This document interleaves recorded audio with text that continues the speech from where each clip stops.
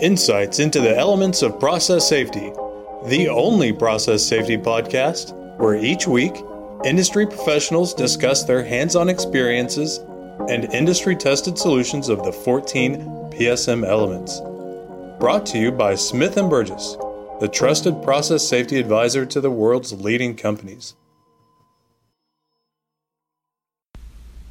Hello, this is Dick Baum with Smith Burgess Process Safety Consulting. I'm a senior process safety management consultant. Today's topic is going to be compliance audits.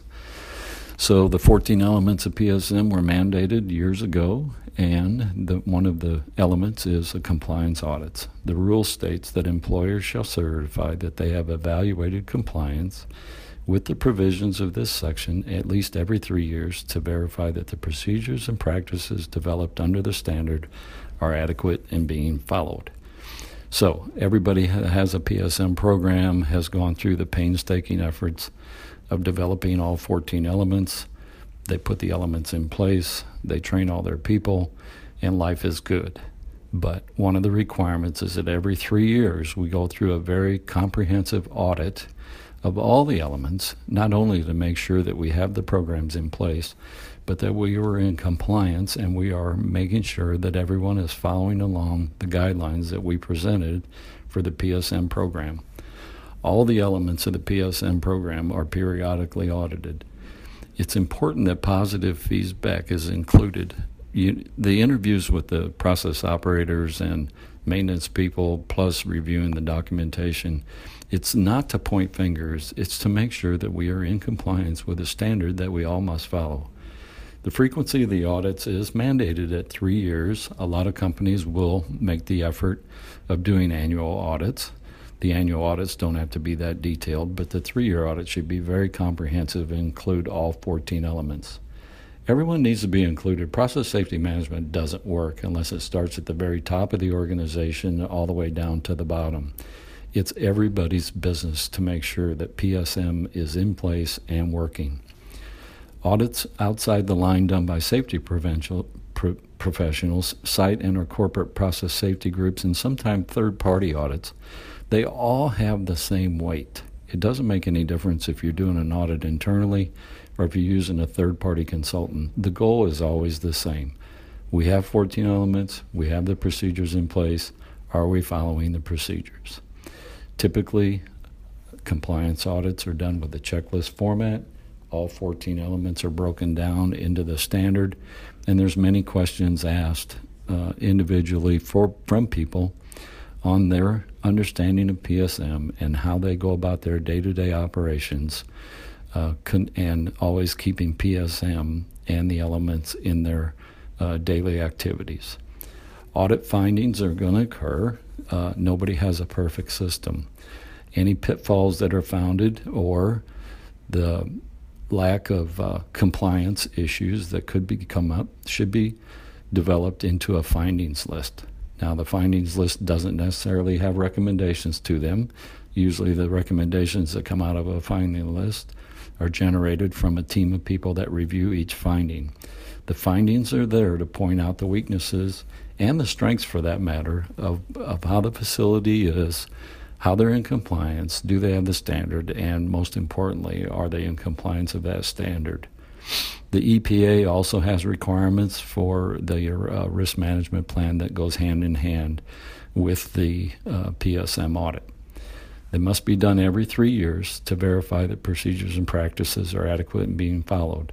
There's going to be a certificate of audit completion required. This is a formal document that has to be generated. The element of compliance audit in the PSM standards mandates that it's completed, and it has to be documented. A report of all the findings should be prepared separate from the audit, and this is for people to work on to improve their compliance of the PSM standard. The response to deficiencies should be properly addressed, and the response for the findings needs to be held in the highest regard, similar to how you would recommendations or MOCs or any of those things. It's very important that any findings that are found are corrected and documented that they have been corrected. They're always, and by law, you always have to maintain at least 2 of the most recent audit reports and the corrections of any deficiencies.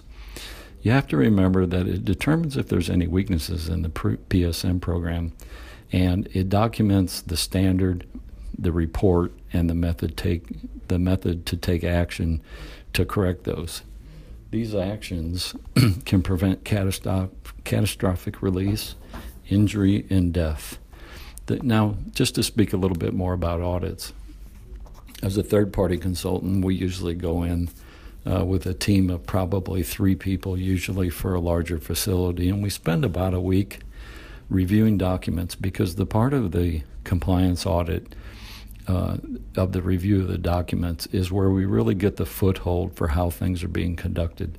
Just by reviewing MOCs, PSI information, mechanical integrity, procedures, inspection frequencies, those types of things, we get a good view of how the safety culture is in a facility. And then there's an interview process that takes place. It's a very important part of the audit process that you actually sit down and talk to your operators, talk to your maintenance people, talk to your inspection people, to find out if they even understand and make sure that they do understand the importance of process safety management elements, and how not only are we, quote unquote, checking the box to make sure we have the program, but we have to make sure that things are in compliance.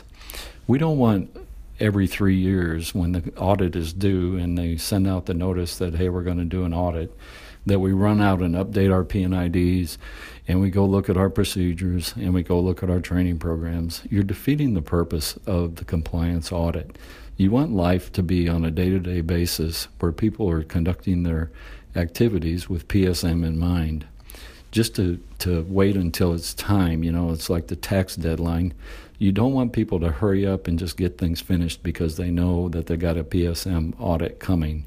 This should be something that could occur at any time, and you should never have a fear that you're out of compliance. It's very important that we're ready for it, and we're always ready for it. Similar to an OSHA compliance inspection, you should never have to fear OSHA if you know you have a program that's in place and it's a working program. If there's deficiencies, correct them. If your system is good and working good, then you should not have any fear. It's very important. It's a very important element, and people are judged by how they do in their audits, and we want to make sure that everybody is on the same page and actively working a PSM program on a daily basis. Thank you very much for your time. Have a good day. Thank you for listening to Smith & Burgess's Insights into the Elements of Process Safety. Visit smithburgess.com for more process safety white papers, case studies, presentations, and of course, podcast episodes.